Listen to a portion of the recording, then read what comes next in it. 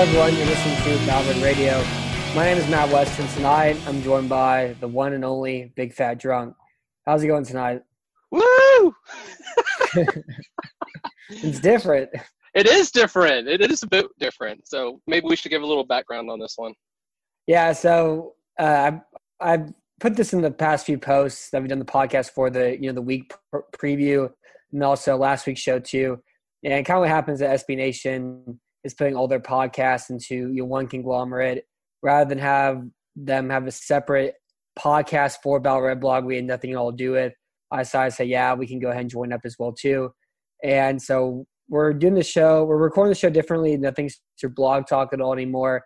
We're looking at doing the show to record it live if people are interested in, and that's where that whole sort of part of it as well too. But the idea is that it's gonna be recorded. There's gonna be 2 advertisements in it, or I think 4, which is gonna be the same as before, except now we actually have the control on when they're placed in there and that sort of thing, which will make it better. The audio quality is gonna be better, and I think the show's just gonna be better in general too. Not using Blog Talk at all anymore, but the live thing we can maybe work out with if people miss it up, but so far it's been cricket. So we'll see how that goes in the future though. But yeah, things are a little bit different. They're better, but they're different. Yeah, and we can also do video. So if you guys have anything that you guys want us to do on video, like you guys can see me, putting Vaseline on my nipples and that sort of thing, I'm happy to do that. I know there's a fetish for that, so just let us know. As long as you keep your socks on, I'm for it. Oh yeah, you got to have some sort of, you got to have some pride, man. Yeah, no, as long as the feet are out of the picture, you can do whatever you want. Well, BFD, did you know that it's good to score touchdowns instead of field goals in the red zone? I tell you what, I had so much fun Sunday night because I like to do Facebook during the games because the other fans pick up on it, and they get so upset because I'm just so mean to their team. And Patriots fans are easily the worst. And Cowboy fans are kind of a close second. They weren't really active Sunday night. That gave me a sad. It was only a few people. But the Patriots fans really get giant sads about it. And so I was trolling them all night. And so one of the comments I made is that Jason Garrett must have watched a lot of tape on the Texans because he was kicking field goal for field goal with us for a while there. So he knew how to beat us by out kicking, the number of field goals we got. So, it's – when you go back and you look at the Texans and you look at the offense and you see the things like I think the Texans have, 13 field goals this year and 9 touchdowns. Let's make sure I'm right. I can't remember what it was, but it's something like that. It's just, it's ridiculous. It's we kick field goals, we do not score touchdowns, and the ratio is horrible, Big Matt. Yeah. And at least they're getting into the red zone now, unlike the previous 3 weeks where they couldn't even do that. And I'm just so super glad, even after the last week as well too, that they're finally going back to running that super cool offense with utilizing Watson as a runner. They're actually running play action. They're using the jet sweeps again.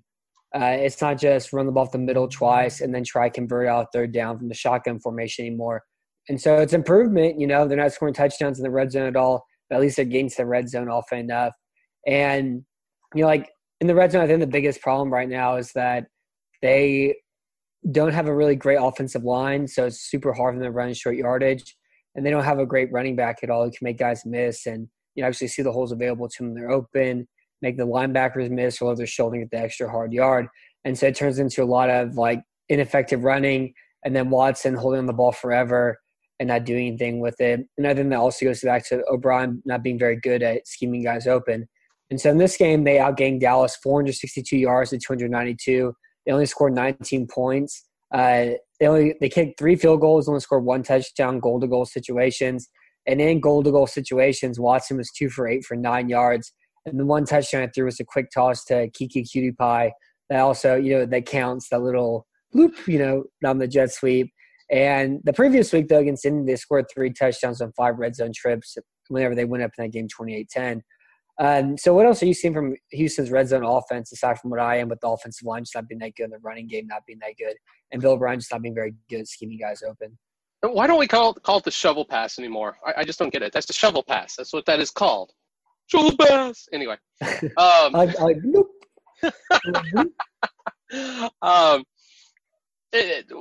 I think it's just the really obvious things. And one of the things I keep going back to is that the offensive line. Look, I'd rather have the 5 guys we've got on the offensive line in 2018 than the 5 guys we had in 2017. I'm going to still keep beating that. We're going to talk about it a little bit later. Julian Davenport played the right position this game. Kendall Lamb did not because he was on the field. So you got to I think you still have to put Rankin out there. But also, let's look at it this way. Rankin was hurt almost all the preseason. He didn't get many live snaps. So you got to give him a little bit of a pass, but you got to start working him in because clearly he's a better player than Kendall Lamb. At least I think he has the potential to be. So what do I see? You can't run the ball very well down in the red zone because you don't have guys who are working together as a unit yet. And then, if Lamar Miller isn't in there, our number 2 back, because our depth is so freaking poor, our number 2 back is Alfred Blue. And Alfred Blue is not an NFL caliber running back. I'm sorry. So you were kind of stuck against the rock in a hard place, and you have to ask Deshaun Watson to do things. But look at the play to Cutie. That was a pretty decent play call. And you watch the Saints game last night, and you see the way that they are able to execute near and out the goal line. Look, this is a lot just sorry play calling by Bill O'Brien, Big Matt. Mm-hmm. Yeah, I think one of the things that Houston really failed to take advantage of in goal line situations was the speed of Van Esch. He was having to cover – he couldn't cover Ryan Griffin. And whenever you have situations where he's having to run from the middle of the field to the sideline, that was a big matchup they could take advantage of. And even Jalen Smith isn't as fast as you probably would think he would be. And so even if you get Smith out there instead, I still think it's a matchup that, Cutie can outrun too as well. So, or even probably out for Blue, but your tight end can get open against Jalen Smith. And also in that game too, Ryan Griffin dropped 2 of those touchdown passes. And so maybe we're having a different conversation if Griffin catches, either one of them or both of them or whatever. He was able to get open against Van Esch, but again, he can't block. And, if he's out there dropping touchdown passes, there's even less of a reason for him to be out there as well too. But, yeah, I think O'Brien just needs to, go out there and watch what other teams are doing. I think the Saints are a great team to watch. Atlanta's been great in the red zone. Watching what Carolina does to Cam Newton as a runner in the red zone. There's a bunch of different teams that they can go back and emulate instead of just run up the middle and then shotgun pass and have Watson hold on to the ball forever, not find anybody, and then try to run for and get his brain splattered, Yeah, this was like Concussion Fest 2018, this game for Deshaun Watson.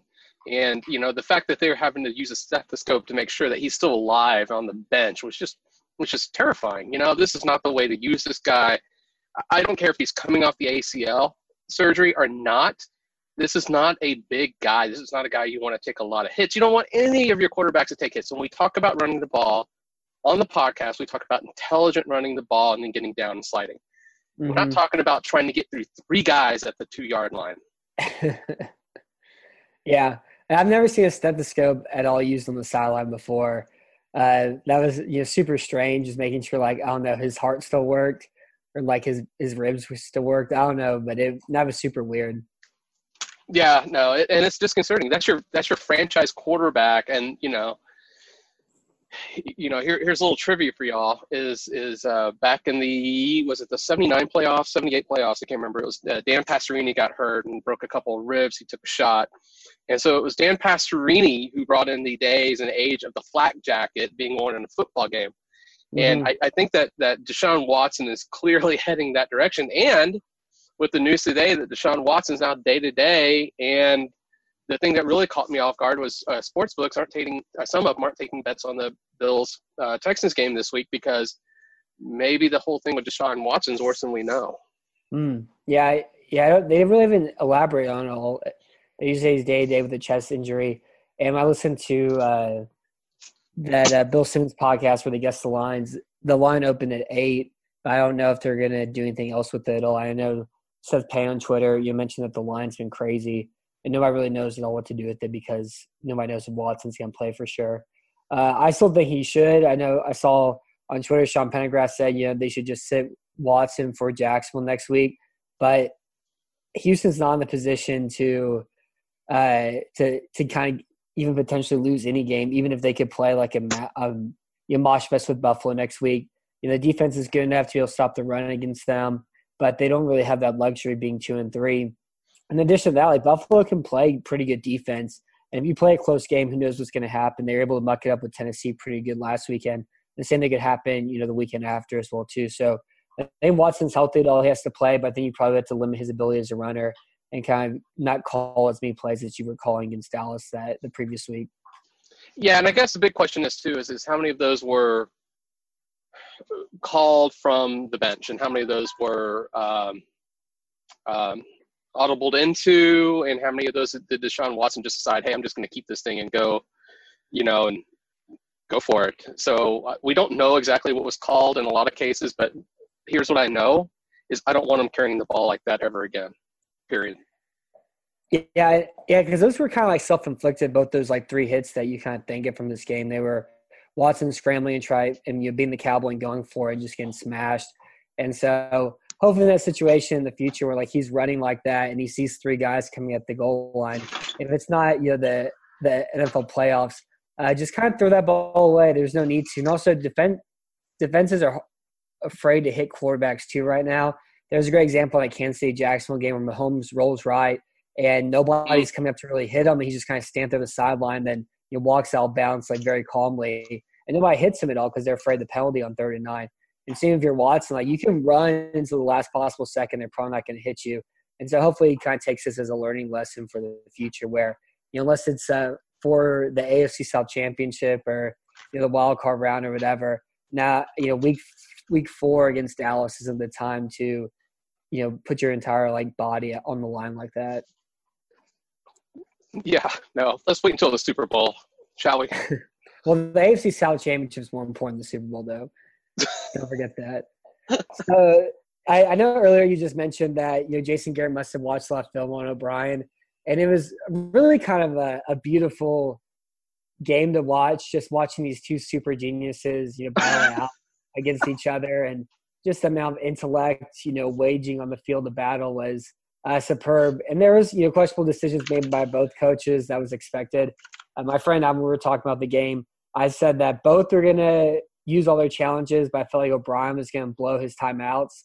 And it kind of happened, except the timeouts ended up biting O'Brien in the end, but they both made some really dumb challenges. And then, O'Brien challenged like an 8-yard pass on, 2nd and 10 that didn't matter. Garrett challenged the interception that challenged the catch that was an obvious incompletion that didn't matter as well too. And Garrett, he had the ball on in overtime they had 3rd and 1 and 4th and 1 at Houston's 42 with 5:40 remaining, and they punted and they didn't go for it. And the previous week, Frank Reich went for it, an even more difficult situation they lost because in this game Garrett ends up being safe and punting it, and they kind of lost for that as well too. So I got 2 questions for you, BFD. Both these coaches are dumb. Which one do you think was dumber in this game? And also, if you were Dallas, would you have gone for in that situation? It's really hard. The Bill O'Brien challenge for the 2 yards was utterly ridiculous. I don't care if you win that or not. That is just an utterly ridiculous challenge. And you don't even want to take the risk of losing a timeout if you lose that challenge. It was dumbfounding to me. I don't think I've ever seen a more futile challenge in the NFL. And then Jason Garrett's wasn't any better. So it was truly a coaching battle of dumb and dumber. I have to give it, because it was Jason Garrett, waste of timeouts and choosing to punt the ball, that going that super conservative route. Both of these coaches coached to lose the game, not to even tie, much less win. They coached to lose the game. Which one of us can do something worse to put our team in a worse position to win? Yeah. And okay, so I'll hit it when we get later on. There's another point I want to make about Bill O'Brien tonight, but it was like watching 2 kittens fight to the death, and it was just pathetic. I think I really hate the O'Brien challenge. Not really because it was the first half, and so they probably could have used that timeout later on, but mainly just because of the waste of time it was. You're not really getting a whole lot out of it, and you're only wasting everybody's lives. I didn't go to bed till 11:30. Maybe he doesn't make that challenge to go to bed at 11:20. And I feel a little bit better the rest of the week. And then also, if you at that point, your biggest reward is 8 yards. If you lose a timeout, and that really came back to bottom the week before against Indianapolis, but it didn't matter at all to begin with. For Dallas in a situation, I looked at the win probability calculator, and there's about a 4% difference if they went for it on 4th and 1 compared to if they punted it. And so, I think I think the difference is that in that situation with the best rushing attack in football, that's something that you kind of have to go out and get. That's kind of your identity there, that you can go out and get 1 yard whenever you want because you have Ezekiel Elliott and you have this great offensive line. And then punting that kind of dissuades it. And then also, your defense is super tough from rushing the pass. You're not able to get a pass rush. DeAndre Hopkins started to open up, and he ends up having this, tornado pass reception that they set up for an easy field goal for, and they lost. So, I think one way or the other, it wasn't the worst decision in the world, but I would have gone for it if I was, Garrett in that situation, especially being at Houston's 42 and it just being a yard. It's not like Indy was 6 yards at their own, 46 or whatever it was that time. I think the difference in the yardage, you made me more inclined to think that you should go for in that situation than what Frank Reich did the week before. But the results are still the same. Houston kind of skated out another one possession win after losing their first 3 to start the year off. Yeah, and it's funny too because the every game this year has been 1 possession, and we won the last 2 on field goals in overtime. Mm-hmm. We play the Houston Texans play to tie. They do not play to win, and it is so frustrating to watch. So we don't go for the jugular. We start kind of backing up. And you saw a couple of games over the weekend where that happened, and it went wrong. Rivera in Carolina against the Giants, that almost turned against him when he went a little bit more conservative. He didn't go O'Brien conservative, but he went more conservative for Rivera. So you see games where the guys back off the pedal. You have to take risks to succeed. You just have to. And to see Bill O'Brien consistently say that this salt and pepper makes this too spicy for me is just really utterly ridiculous. Yeah. It's weird. It's kind of weird how the season's gone. They were 0-3 one possession games, and now they're 2-3, and it kind of just shows the luck with it because Houston, coaching wise, they're not doing a whole lot. They're calling a better offensive game plan. They're calling a better defensive game plan. It shouldn't have taken 3 weeks for them to play like this for. But as far as in-game decisions go and that sort of thing, they haven't improved for the better at all. Houston's just gotten luckier, and these things kind of tend to balance themselves out either within the same season or over the course of 2 years. And for Houston, it's already kind of happened. I think that's kind of the biggest difference, aside from the strategy, why they're 2-3 compared to 0-3 right now. Right, and one other way to look at Jason Garrett and the 4th down decision, and when the Houston Texans have to make that 4th down decision, is look who the Dallas Cowboys are throwing out at their skill positions. It's Dak Prescott, Ezekiel Elliott, and a bunch of guys who are just playing football for the first or second year in their career.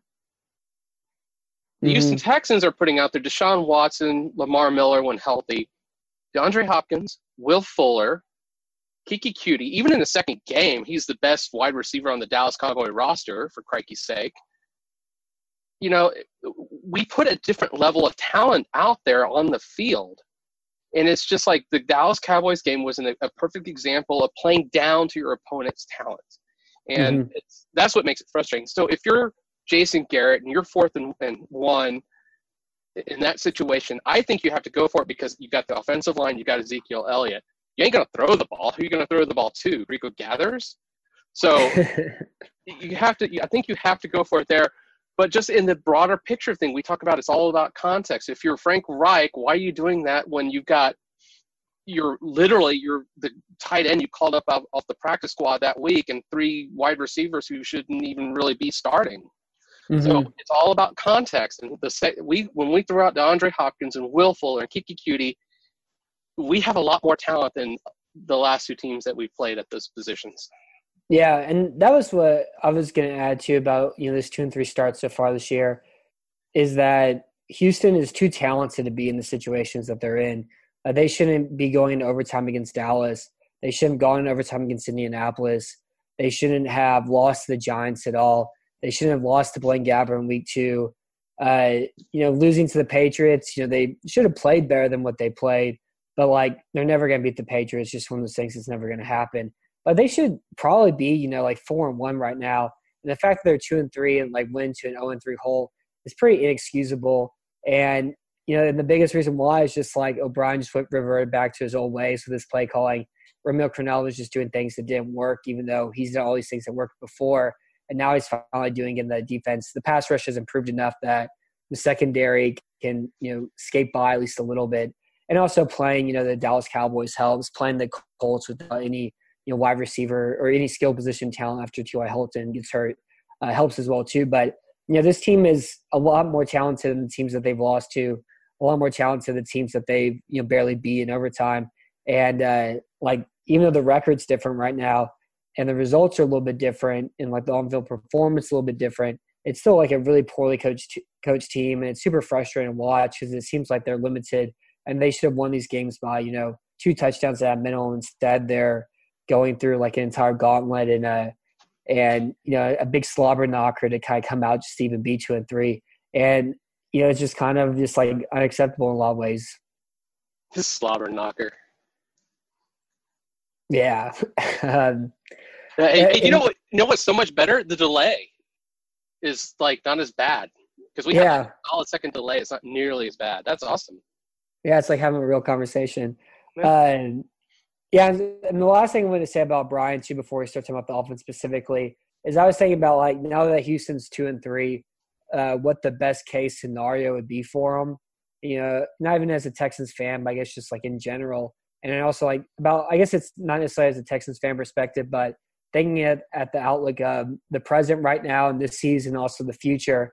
And I really think the best thing that could happen is Houston, wins a wild card or somehow wins the division. They make the playoffs. They win 1 playoff game, maybe 2, and then they lose in the second round. It's like New England because that's always going to happen. And they fire Bill O'Brien. They pretty much pull Mike Mularkey and say, even though the results are that you made the playoffs or whatever, we're not doing this anymore. We can't do this anymore. Even though you've won games, you're holding this team back, and it's the performance isn't there, And so I really think that's kind of the best possible way the season can go on. Is that one, we get wins and fun games to watch, and we get to watch a playoff game, but at the same time, the future's not being mitigated because O'Brien was able to, rally his troops and do what he should have done all along and win a bunch of close games and get this team in the playoffs miraculously. You totally took the words from my mouth. Bill O'Brien needs to be Malarkeyed. We need to get that in the dictionary somehow. Yeah. Make Malarkey a verb. And we also had a question here from Steve L on Twitter. And so BFD, are the Texans winning in spite of their head coach or because of him right now? No, they're winning in spite of him right now. Look, you can't talk enough. Just look at the 2 rosters from Sunday's game. One of them has a really, really good players, a couple of black holes of talent, a couple of positions. But if you just look, Dallas is 15th in defensive DVOA, Houston's 10th. And it's pretty similar if you look at the offensive DVOA, and that's through week 5, because I've been just absolutely checking the Football Outsider sites religiously for about the past hour or so. So, if you look at them on paper, okay, Houston's 23rd offensive, Dallas 26th offensive. If you look at them on paper, there's a tremendous difference between these teams, which means one team is really underperforming and one team's playing like it should. And all I'm asking is for the Houston Texans to play like they should be. They should be playing a lot better. And I'm going to break what I said earlier. I'm going to talk about Bill O'Brien right now. Most of the major argument about retaining Bill O'Brien during this offseason instead of going and finding another coach is that with Deshaun Watson and Bill O'Brien and that marriage, we were all going to get freaking unicorns. Everybody, every Houston Texans fan was getting a dadgum unicorn. Not only did we get a unicorn, we're going to get a unicorn that crap brisket and Pete good beer. And we're getting 20 points a game from that duo offensively right now. I'm giving 14 points to the defense. Look, the whole argument was that, we're going to score 33 points a game like they did last year, or even if you include the BSF's game. That's not happening. We're 2 touchdowns short of that right now. We're a miserable offense. We're not scoring. We're not being successful in the red zone where you have to be as an NFL offense. Look, I was promised a unicorn. I'm ready for my unicorn to be delivered, Big Matt. Mm-hmm. Yeah, I think that's a good way to put it.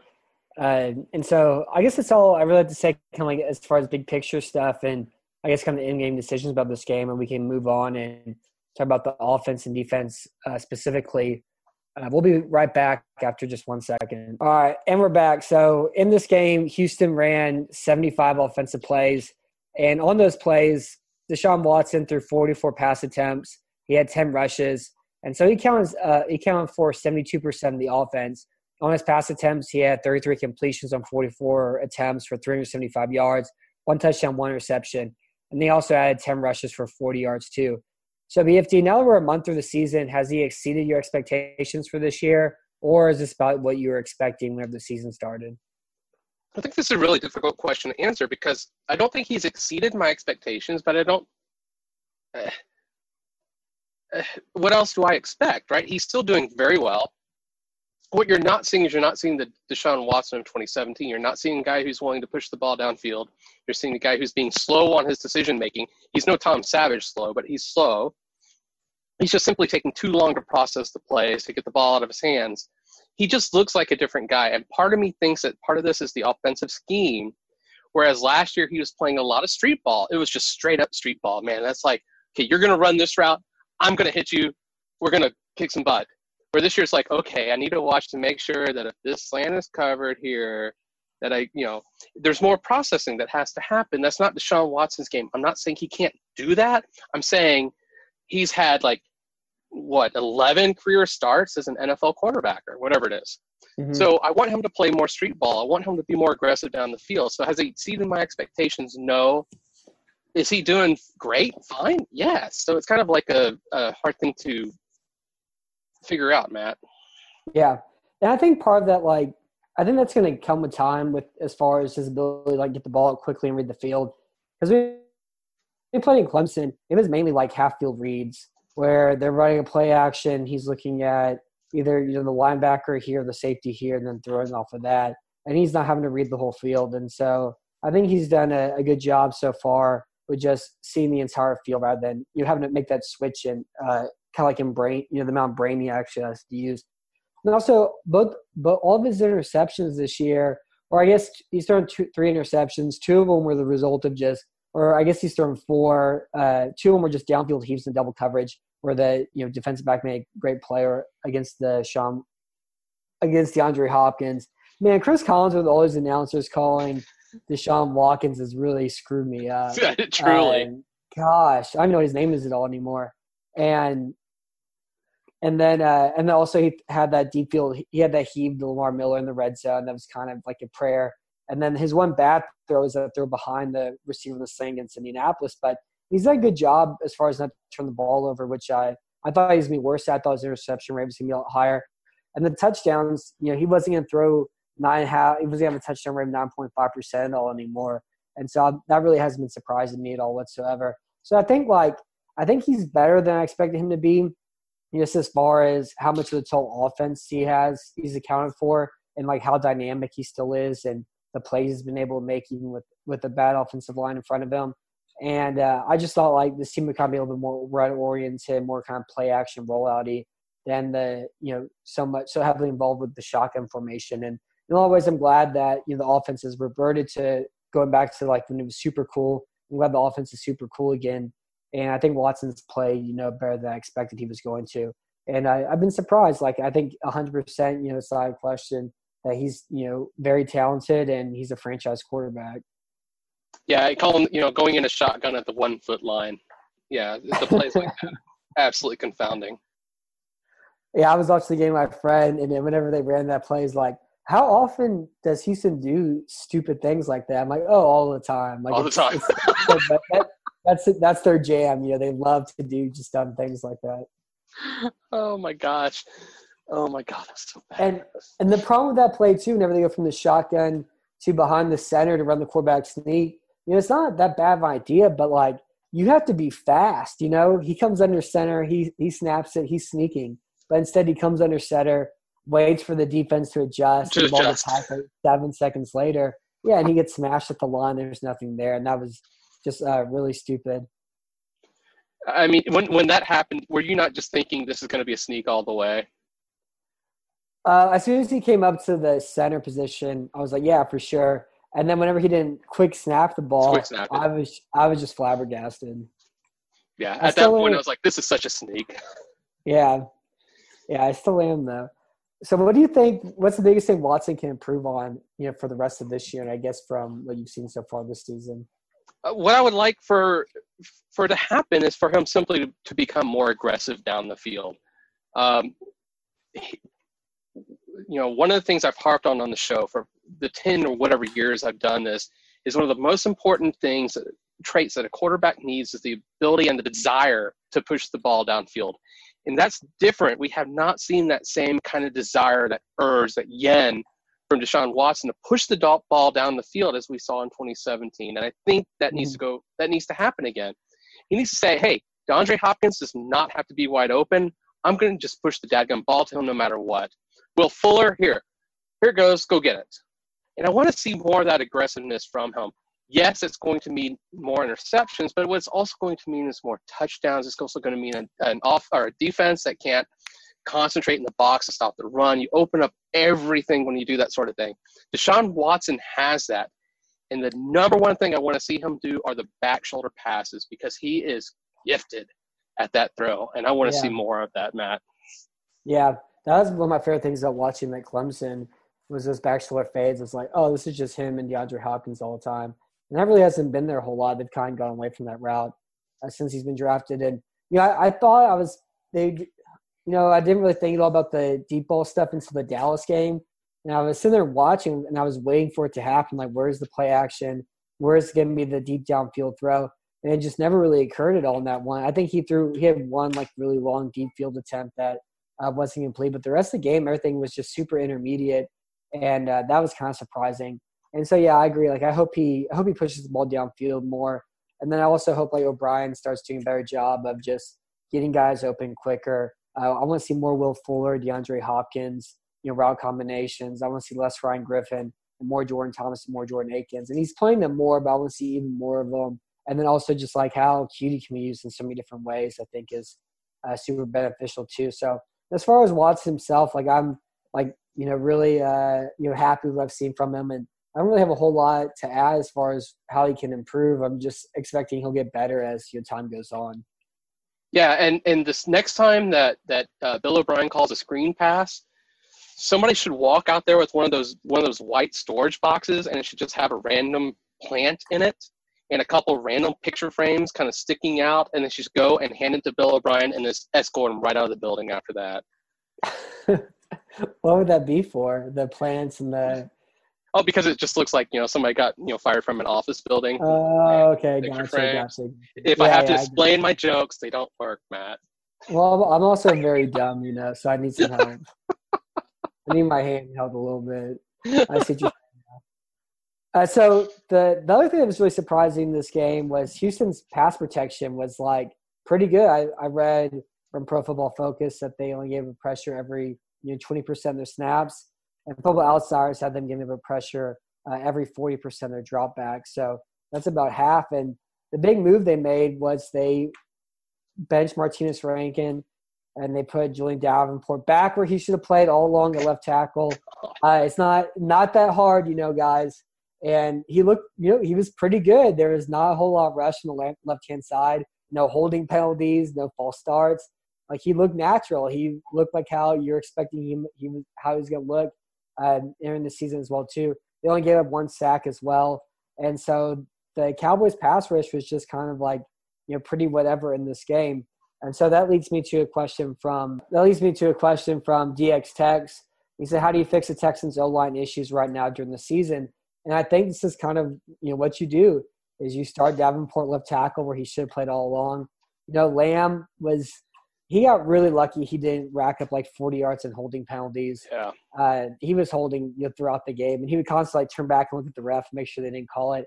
I know that you mentioned it during the Hair of the Dog thread, just him missing second-level blocks, and he's just too slow to get to the second level, so you can't really run the outside zone, the inside zone, whenever you're counting on him to block linebackers, and he can't really do that at all whatsoever. I know there's a lot of talk that everybody wants to see Rankin play guard, but I would give Rankin a shot at right tackle. I think he's better suited there for. He's stronger. He has a really good anchor, and he's not like the quickest guy whenever it comes to pass pro. Like he's a good enough, and so he's more in line what you want to see there, right tackle. And both guard spots are filled right now, and so I think it'd be better suited if they put Rankin at right tackle and kind of roll without the rest of the year. Is I think the best way to improve the pass protection. So BFD, what offensive line combination do you want to see going forward? No, I'm fully in agreement. We have talked about this I think we talked about it every week on the show. Davenport should be at left tackle. Why did that change happen? Who the heck made that decision to put the guy so clearly out of position and to put Rankin on the left side as a guy who didn't get a lot of snaps in the preseason? Who made these decisions? Because, they were stupid. So I'm really happy to see that Davenport's back on the left. Let's put Rankin back on the right. Get Lamb the heck out of there. Yes, he had a decent game against the Colts. Let's say our blessings and be done with it and go back to who should be out there on the field. Yeah, I blame Pro Bowl left guard Wade Smith for doing Davenport playing right tackle. I think it was his idea. He kept saying it in Twitter and in different interviews he had. I kept telling Wade Smith, said, you should play left. I don't understand what you're saying. I don't think you're watching this guy play. And here we are. So I'm glad that I'm glad that the way things should be have kind of sort of won out. And so I'm excited to watch Davenport play left tackle for hopefully the rest of the year. Did you see anything at all from him specifically in this game, or is it just something that you're paying attention to other things during the broadcast? It was a little bit harder, especially while I was trying to troll the Cowboys fans. I was trying to come up with material during the game too. There's more important things out there. Yeah, but the one thing about Davenport that I like so much about him is he does have really nice feet. Not always, but his feet, when he's light, the guy who he reminded me of was Laramie Tunsil. With the way that he can kind of get his feet moving, and he can be high and low at the same time with his feet. I love watching Tunsil go into pass blocking, and it reminded me of that. So just that's where he belongs, I think. Yeah, I could see that.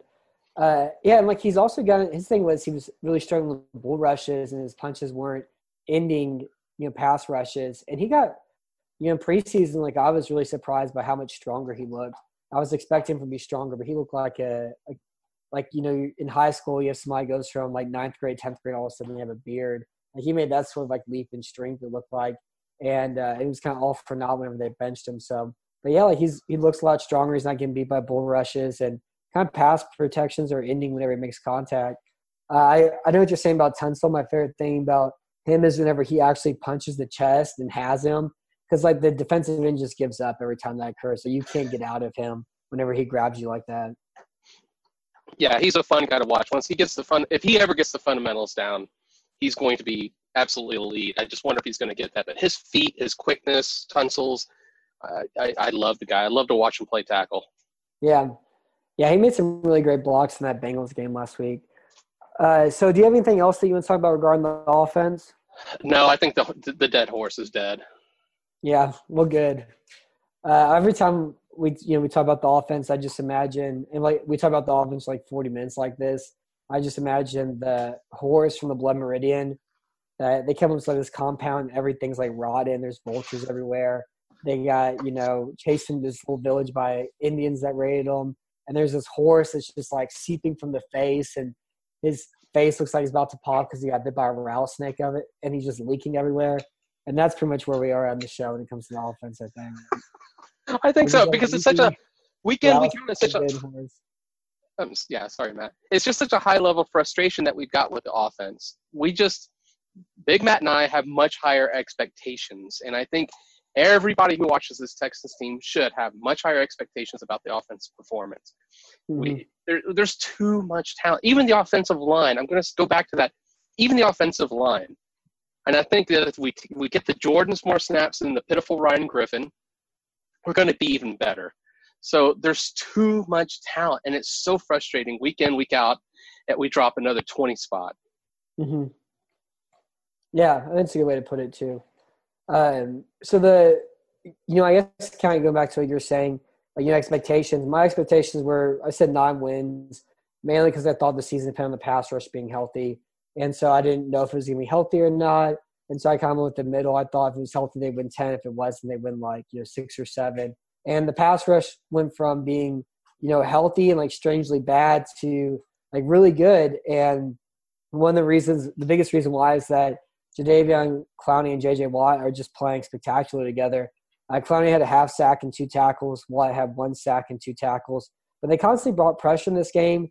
And, like, Dak Prescott made some, like, superhuman, cyborg broken tackles in the pocket. That throw he had Tavon Austin was just out of this world in the fourth quarter. And so I think the numbers aren't going to be there for the pass rush stats for Clowney and Watt. But I think the production was there in this game. And so, BFD, what do you think is scarier, the Watt swim move or the Clowney standing up at the right around the ball blitzing as a linebacker? I think it's still the Watt swim move. I think it's so they're both so sudden movements. But for me, if Watt is inside already, if he's sitting over the center, sitting over a guard, and he does a swim move, I think he's just there that much faster. Clowney's still coming in from the outside, even on the inside step. It's when they push Watt out, I get a little bit more frustrated. I want to see him in, but the swim move, because I don't think you can stop it. I just don't. Yeah, you just have to kind of guess right on it, or whenever he raises his arm, you have to hit him in the chest. But he's just so quick with it. Talking about how they used him specifically. I'm just super happy they're finally using Jadeveon Clowney predominantly as a defensive end. I know in the depth chart he shows up as outside linebacker. He lines up there, in the base occasionally, but he's mainly playing defensive end. I think he's improved a lot because of that. I'm also loving, the loops. They finally used the loop with where you have McKinney and Clowney both looping on the inside. They finally did it, and they sacked Prescott immediately doing that, and that was, great to see. And I like all the interior blitzers they're doing with him. The one thing that I wanted to see from Watt in this game was I wanted to see him go up against Connor Williams more and being used on the interior, because I think Williams is their worst offensive lineman, and Watt could have just decimated him. And so they kept him mainly on the right side, and they had Clowney rush against Tyron Smith, and he did a spectacular job against him. But I would prefer to see Watt, like you were saying, on the interior more against James Looney and Connor Williams specifically. Instead, he played a lot against Doug Martin.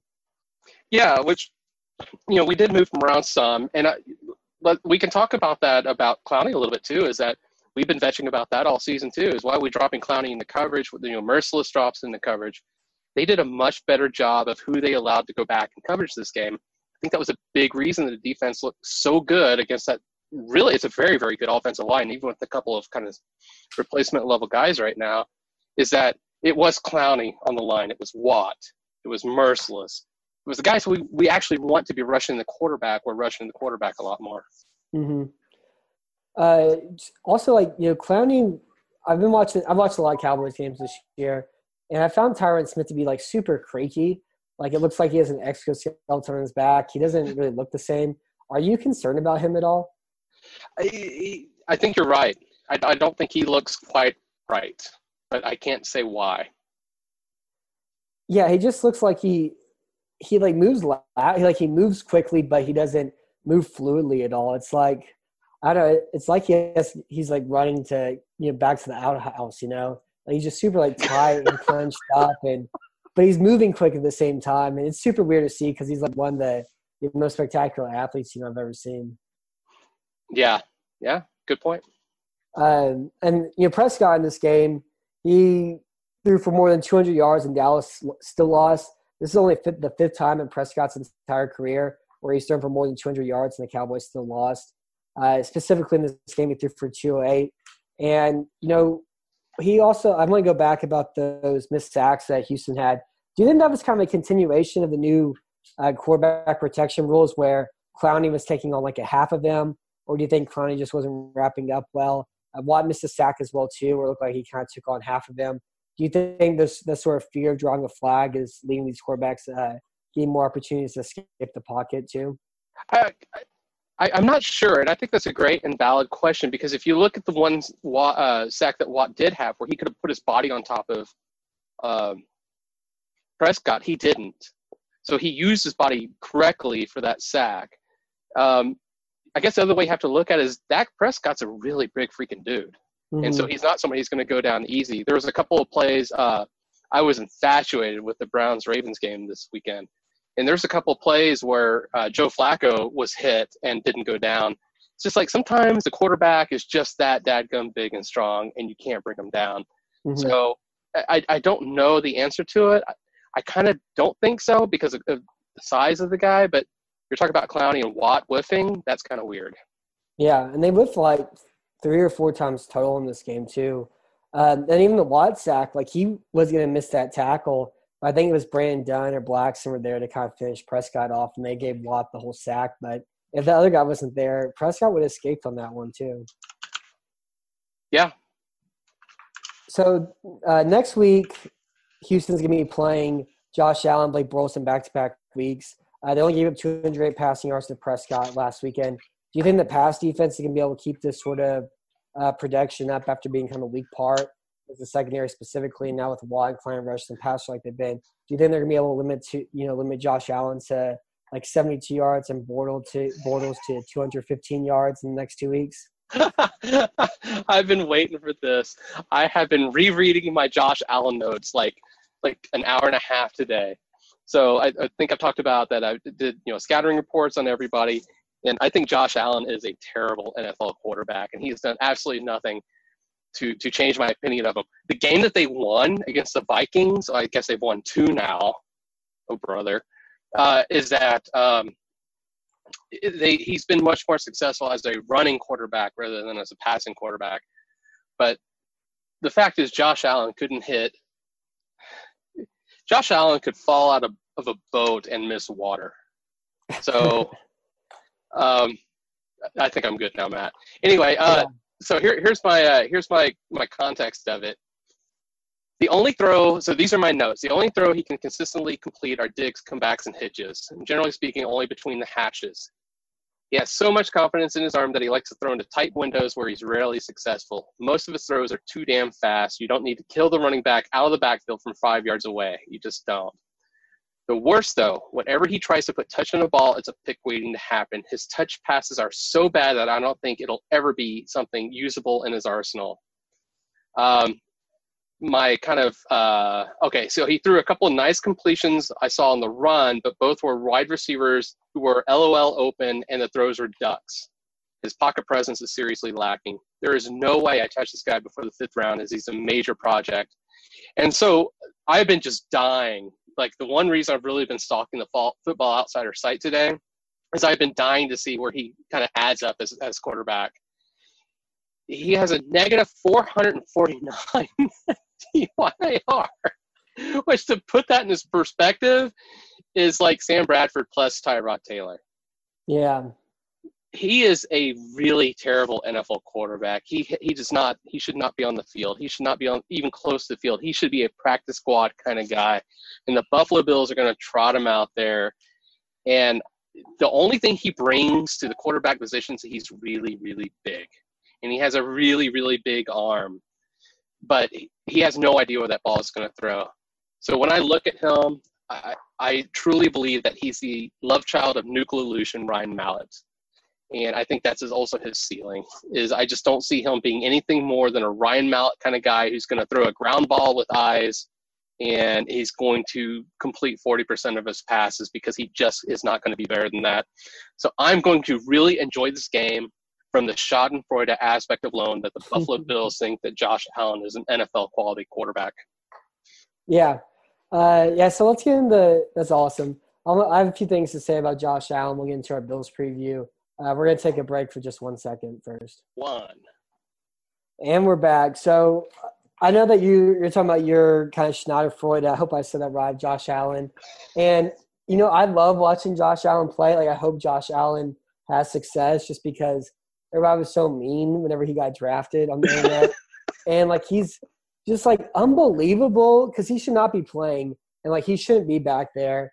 He can't complete any passes out of the shotgun. The one thing that he can do is run play-action bootlegs, roll out, and then run for touchdowns. Everything else, he can't complete anything on the run. He can't throw anything well.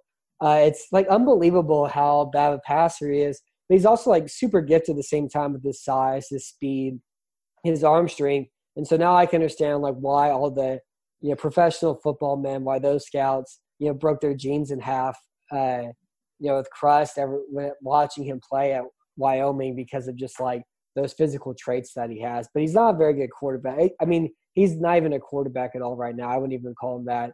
Against Tennessee last week, he completed 10 passes on 19 attempts for 82 yards. I've never seen that stat line at all before. And he did have a really great rushing touchdown on a bootleg where he outran a linebacker at a great pursuit angle and, dove in to score. He jumped over Anthony Barr, 2 weeks before that. So, like, the talent, like, the physical ability's there, but, this may be like a Logan Thomas situation where you have a guy who may move to tight end later on or so. Who knows? But is there anything at all that you see at the Buffalo passing game that's effective at all? No, I don't see how you can have an effective passing game. And let's just look at his stat lines. It looks at his QB rating over his first 5 games. 56, 63, 111 against Minnesota, 36.3, and 42. So you throw out the Minnesota game because that's a serious outlier. You look at the rest of the stats, you throw that out, and he's like a 50%, 50 QB rating kind of guy. And they won that game too. Yeah, which is unbelievable that they beat Tennessee. It's just he is not. And the other thing to look at is he's taken 19 sacks in 5 games too. So he takes a lot of sacks. The only thing he's doing well is he's running the ball. Look, this isn't like the college option game. You have to have a quarterback who can be a quarterback, and you can't do that when you're throwing 53% completion rate at 6.1 yards per attempt. You're not going to be successful with those kinds of numbers. And frankly, I think this is as good as he's going to get. There's not even a book on him yet, and he's this bad. Mm-hmm. Yeah, and like he shouldn't be playing at all. Buffalo really screwed up by leaving him out there.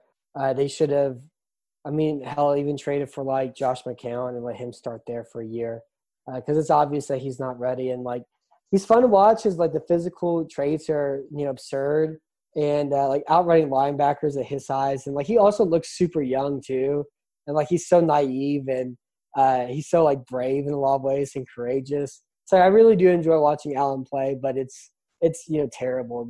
Like it's fun, but it's so stupid. It's fun. Yeah, it's just he's again, my comp on him is Dan McGuire, and for those who don't know who Dan McGuire is he's Mark McGuire's younger brother. He was drafted by the Seahawks first or second round, I can't remember, like back in 1990. And the thing was they used to line him up at the 20-yard line and let him drop back a couple of yards and throw the ball into the other end zone. And that was like the big thing with Dan McGuire. But the problem is Dan McGuire couldn't hit anybody within 15 yards of him. He could throw the ball 90 yards. He couldn't throw the ball with accuracy 10 yards. And that's who Josh Allen reminds me of. And Dan McGuire also was a freak athlete. I mean, he would just run over people. He was pretty fast for his size. You know how Mark McGuire is built. Well, Dan McGuire was bigger. So he was kind of a crazy freak athlete, but he was a terrible quarterback. And I think that is Josh Allen's ceiling. Yeah, I think that's kind of a good way to put him. And I feel like he's like somebody who plays golf who can drive the ball, 514 yards, but 17 putts every time he actually gets on the green. That's the way I play golf. So this game also, if you weren't a Texans fan, would you watch this Texans-Bills game at all? Hell no. I mean, this game, first of all, there's no reason to watch the Buffalo Bills play football at all. Like both sides of the ball, you're gonna say good things about their defense. I don't even like to watch their defense. Kind of like Shaq Lawson, Kyle Williams. I got a lot of love for Kyle Williams, but it doesn't go much beyond that. Jerry Hughes, pretty good player, pretty good. But no. So if Bill O'Brien's the one who's gonna call the offense for the Texans, it's gonna be moribund. It's gonna be half dead. It's gonna be zombie-like at best. And if you're watching the Buffalo Bills, you're going to watch like the worst offense that you'll ever freaking see in your life. And they're boring to watch. So I wouldn't. This would not be the game. I would rather go watch Wade Jackson coach a team in the NFL, Matt. Yeah. So their defense, they're 17th in average points allowed. They're 4th in net yards and attempt allowed. And before shutting down Tennessee last week, they're in the middle of DVOA in both run and pass defense. I don't know exactly where they may have jumped to after holding the Titans to, I believe, 12 points last week. So, and they have good players here. You mentioned Kyle Williams. I love Kyle Williams. He's not the same pass rusher at all anymore because he lacks like that speed, but he's still like quick off the ball. He has great hands. He's just a giant meatball. He's just a perfect body for like a one technique. Jerry Hughes is a speed demon. He's been like one of those like super underrated pass rushers out there. White's one of the best cornerbacks in football. Quan Alexander's a fast tackler. Lawson's been really up and down to start his career, but there's talent here, and they're pretty okay. The weird thing about Buffalo's defense is that it's a Sean McDermott defense, and he's a disciple of Ron Rivera, and they're all just like 4-2-5, rush 4. Your linebackers cover a lot of the field. The secondary is as important as a result, and they've become like a super aggressive, like blitz happy team. They're not sit back and play only rush 4 at all the time. They're really going after quarterbacks, and they're not sitting back really at all. So do you see any specific ways to attack Buffalo's defense? Yeah, I think you can outbig them. I think if you can beat them at the point of attack, Tre'Davious White's only like 5'10", I think, in high heels. He's a pretty short dude. And so I think you can go after them and outbig them in a lot of ways. They rely a lot on speed. Hughes, Alexander.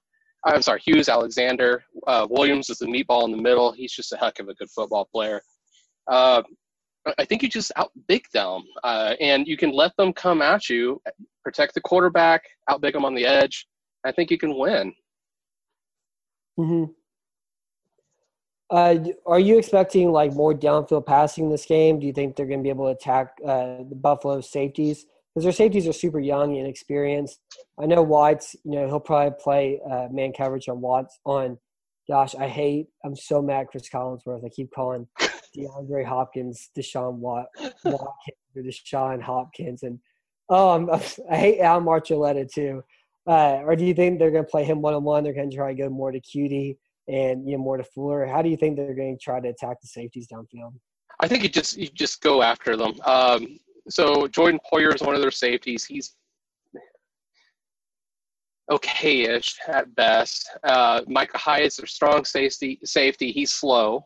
He's a guy you can definitely attack with the pass. What I would try to do is I try to match up, get Cutie on one of those types of guys, get Lamar Miller. Hopefully he's going to play, match up against the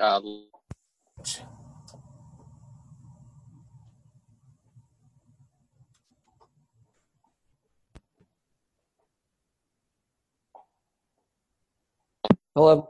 Yeah, my headset just reset itself. That was awesome. That's all good. Yeah. So I think that's how you can beat – this is an eminently beatable defensive team. Trent Murphy's one of the defensive ends, for crikey's sake. This team can be beat defensively. They're just doing a good job. They're surprising. But I tell you what, if Vontae Davis just kind of, quit during the middle of the game, I think he's telling you something that, like, the defense sucks. Mm-hmm. Yeah, Buffalo seems like one of those teams where you don't want to grind out with them. They can hold on, and if the game's close enough, they can maybe steal one from you. So you don't want to play those like grinding, bruising games against them necessarily, kind of like what Tennessee did last week. I think you just want to like throw the ball downfield, go up big, and then make Josh Allen throw the ball over and over again. Because the Bills also did get LaShawn McCoy back. They're 9th in rushing attempts. They're averaging 3.5 yards a carry. But rather than Chris Ivory, who looks so much better now than he did in Jacksonville, but rather than Chris Ivory carrying the rushing attack, LaShawn McCoy's back. He's breaking tackles and Euro stepping as well too. Last week he had 85 yards on 24 carries. And not even Bill O'Brien would give running back 85 carries in the game. And he broke a ton of tackles. Like, he looks like LaShawn McCoy. So Houston did a great job. Against Dallas, they only gave up 98 yards and 29 rushes. LA only had 54 yards from 20 attempts. So do you think Houston's going to be able to sustain that same level of defensive run-stopping ability against Buffalo? Yeah, if there's one team I don't want to run against, it's the Houston Texans. I just don't. Between Reeder, Clowney, Watt, and Benardrick McKinney, they're tough against the run. They're just really freaking tough. And right now, by DVO, they're second. So it's not a team you're going to really have a lot of success running against. Mm-hmm. Yeah, I agree too. And that was one of the things that was really great about last week. Like, they finally played a really good run offense, one of the 5 best run offenses in football, and probably the best run offense just from like a need and volume amount. There's better offenses by DVOA and efficiency measures, but when it comes to amount of times that Elliott's carry the ball and how important it is for their offense. The fact that you know what they're going to do, the amount of heavy sets that they use for them, for Elliott to average 5.7 yards a carry is absurd. And Houston completely shut them down with their run defense. So I'm not expecting a whole lot out of Buffalo. I think if they run power and they get McCoy outside, you get him against Tyrann Mathieu. He can break tackles and get outside some and run out of bounds. He'll probably have a couple 12-yard gains that are super awesome. I'm not expecting a whole lot from Buffalo's run offense, and really not a whole lot from Buffalo in general in this game. Nah. I have absolutely no respect for the Buffalo Bills in 2018. Zero. Yeah, and also I'm kind of upset. I'm gonna spend 3 hours watching this game. Just sorry. 40 instead of 40 minutes on condensed. I'll sit there, I'll watch all 3.5 hours and be a good boy, and eat my Brussels sprouts and not like it. And maybe I'll try to make myself hungover on purpose to be able to enjoy this game a little bit better, because I think it's gonna be a slog. Brussels sprouts are awesome. What the hell are you saying, dude? I like them now, but I guess it's a metaphor for being forced to do something you don't want to do. Okay. Eat your greens, So who do you have winning this game? Oh, hold on. I got a mosquito. There it goes. Okay. That's the clicking sound is me killing mosquitoes. Good. I hate them. They're so bad right now. I would really like to say, my heart of hearts would like to say this is the game that the Houston Texans just kind of blow up on. The Bills are a really crappy team. I cannot underscore this enough, that the Buffalo Bills probably deserve to be playing 2A football. And we're going to play them with Deshaun Watson and Will Fuller and DeAndre Hopkins and, heck, even Ryan Griffin at tight end. And I don't see us scoring more than 23 points. And it's just so freaking depressing. And once again, that's 3 field goals versus 2 touchdowns. So I'm going to go with we're going to win 23-3 over the Buffalo Bills, Big Matt. Gotcha. Yeah, I have something similar. I have Houston winning 20-6. I think that Buffalo's not going to run the ball at all. If Elliott can't average more than 3.5 yards per carry, LaShawn McCoy and a worse offensive line is not going to be able to. Josh Allen is really stupid and really fun to watch, and Houston secondary is going to play off coverage, and you can throw against them if you pass block even a little bit, but he has no accuracy. He can't complete any passes whatsoever. So I think it's a great situation for Houston, and I would have them score more points, but I think Houston's really kind of reeled back their playbook. I don't think they're going to use Watson as a runner a whole lot. I think they'll just try to keep him in the pocket as much as possible. I try to nurse him through this game. Take the tit out, nurse him through the game, and kind of survive and move on to Jacksonville the week after and play to go above 500 for the first time. And I'm really mad at Tim also for predicting Houston was going to go 3-3 and come back to 500. I was fully expecting for Brian to get fired after 5 weeks and to move on with our lives. And then Tim had to put that devil magic on the season, and I'm super upset I'm mad at him. I'm super mad at him. Could you imagine, Matt? Could you imagine a worse matchup than Brandon Weeden versus Josh Allen if Watson can't go on Sunday? He better play. He better play. I may not even watch the dadgum game. I probably just watch the Saints and the Browns. Yeah. Well, at least the Saints are off this week, so I guess I can't watch them. Yeah, well, you can watch – and I think the Chargers and Browns play at 3 o'clock too. That's going to be a heck of – I'm going to watch that game. That's going to be a heck of – You can watch Steelers-Bengals at 12 o'clock instead. Yeah. Yeah. It's Andy Dalton. Why do I want to watch him?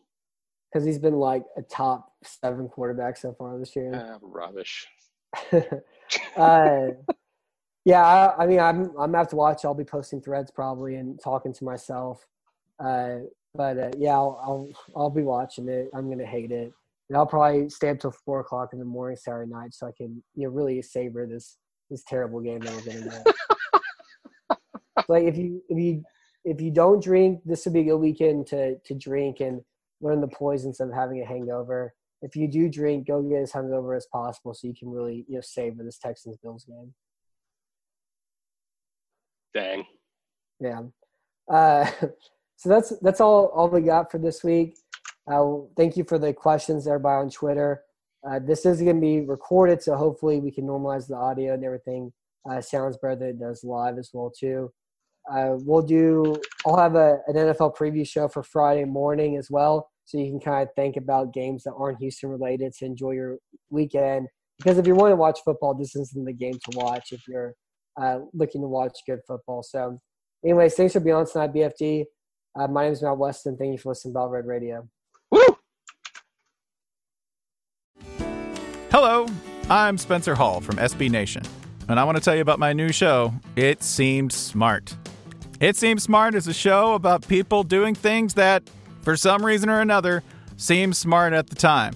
Those things might include doing a little cocaine and driving a bike up a mountain. Or, I don't know, maybe racing 100 miles per hour across the country in the middle of the night with no one's permission.